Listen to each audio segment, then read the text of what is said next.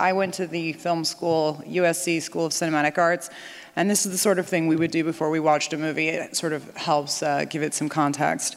Anyways, a bit about me. My name is Amanda Milius. My father directed and wrote this movie. His name is John Milius. I did a movie 2 years ago called Plot Against the President with my film company, AMDC Films. I was actually also the person who, through many of your sessions, has been interrupting you most of the time to scold everyone in the room for not funding the arts. So that's been me. And this is why. To say just a word about obviously why I'm standing here, with one movie, Plot Against the President, based on the work of a genius and brave Congressman, Devin Nunes, and the genius and brave journalism of Lee Smith, the author of the book, we have forever changed the narrative on the insidious lie that is Russiagate. And that's what movies can do. It's different than an article. It lasts forever. The movie ends with Michael Anton, one of our conference's favorite speakers, basically coming to tears practically at the thought of our fallen country and a sitting congressman's plea to shut down the corrupt intel agencies that rule us. And that movie, if you haven't seen it, it's on Amazon. It's very easy to find. It's the documentary with more reviews than any other documentary ever, and it's actually good. It doesn't suck like most other, some other conservative or dissident or whatever you want to call it, content that would be more considered videos. My goal in life is to have us make things more like cinema. So now on to cinema. What you will watch tonight is cinema.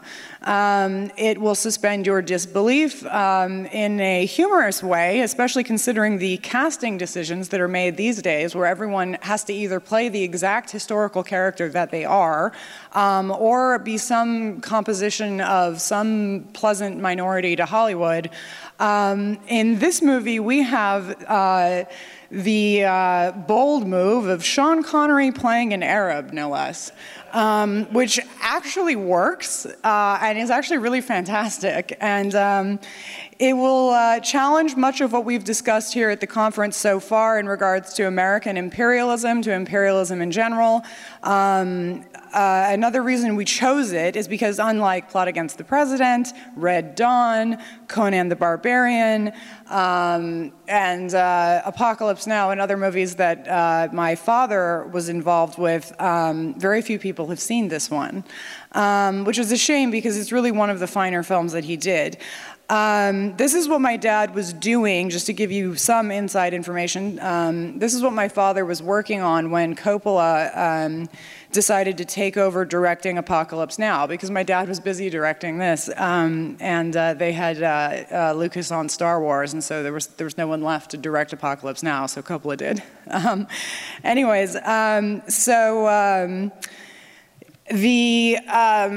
Sorry, I tend to be the person behind the camera, so bear with me for a second. Let me tell you a little bit about the film, because there's some interesting facts.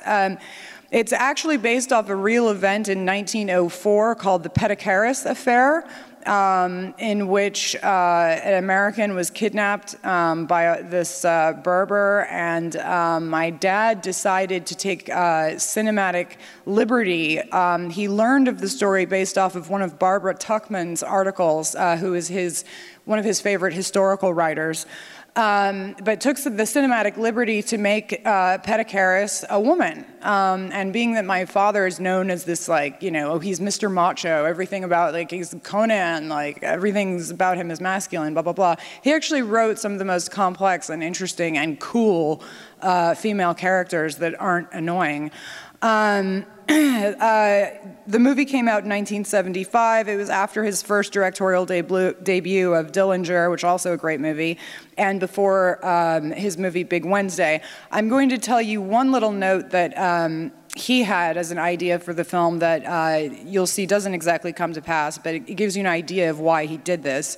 Milius says he originally wanted Mrs. Petticaris to be 55 or 60 and played by Katharine Hepburn, and the children would be her grandchildren, and the Berber would be of a similar age. Her husband has died years ago. She's a stern, rich old woman, and she has a last romantic fling with this stern, rich old Berber, the Sultan of the Mountains, who can't really do all the things he used to do, but pulls it together one more time to save her from the blue people. A very heroic character, and of course the children would look at such a character as being even greater than Sean Connery. This old man would be the greatest old thing they'd ever seen, and they'd have great admiration for their grandmother for standing up to him, the way old people can snipe at each other and love each other at the same time because they have the common bond of age. That actually is not what ended up happening with the movie, because as you will know, it was cast with the very handsome Sean Connery and the very young and beautiful Candice Bergen. It also stars Brian Keith in a very memorable performance as Theodore Roosevelt, one of my dad's favorite presidents. And it also features the director John Huston is in it, who my dad liked so much that he almost named me Angelica so that we could be John and Angelica, but I think my mom got involved in that one. It was produced by MGM and distributed by the soon-to-be disintegrated United Artists and Columbia Pictures. This is not an indie film in the least. This is the studio system.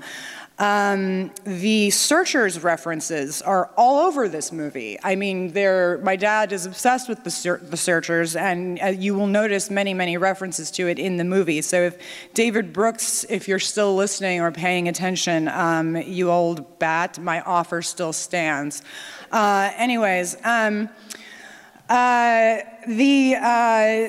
This, as I said, I mean, some people know my father tried to join the Marine Corps in his early days. He was rejected, which he claims began his artistic obsession with war, American foreign policy, mostly his, I would call, love affair and romanticization of it. He said this was his first real epic movie. This is what he was, as I said, directed when Coppola had asked him to take over Apocalypse. So history changes in the strangest of ways. What I want to talk about, why this movie was perfect for this conference, this, as with many of my dad's movies, is about character. What leads people to behave the way they do? Is it God, Allah? Is it the US Constitution? Is it a different God?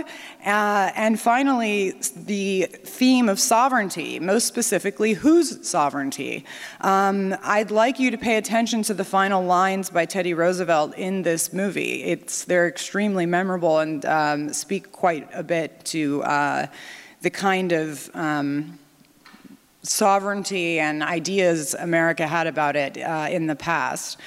One of the other points I wanted to mention about this film, what that my dad had said, is that it was basically meant to be a boys' adventure movie. When's the last time we had boys' adventure movies?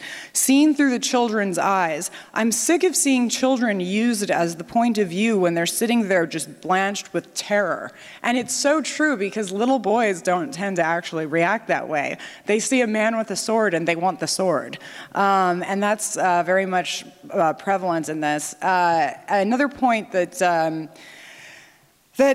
want you to notice in this, what it was meant to be an American overseas at the time when this was made. What did we do with our gift of being a superpower? In the post-Benghazi and Afghanistan pullout days, when we see a movie like this, when someone was kidnapped or there was an international incident, what did America do? What was the response? Now, granted, this was based on a real story, and my dad is prone to exaggerations of true events, as sometimes is needed to tell the bigger truth. I just wish that one of those exaggerated truths wasn't, "Yes, Amanda, I will bestow upon you the Conan sword." But anyway, lastly, How do you not want to see a movie that has at times been described as both Al-Qaeda and Newt Gingrich's favorite movie? So keep that in mind. The one thing, as I hope not to get emotional, I would hate anyone to see me like that. I have to tell you one thing, because this is a real honor to be able to show one of my dad's movies at a conference like this. This is a quote from someone you have heard of, Steven Spielberg, and I think, it's a very known quote, but I think it's apt here. He said, "John is our scoutmaster. He's the one who will tell you to go on a trip and only take enough food, only take enough water for one day, and he'll make you stay out way longer than that. He's the one that says, be a man. I don't want to see any tears."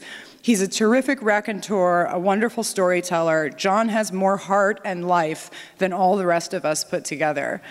And I'll end with, with that note, which you can definitely feel the heart in this movie.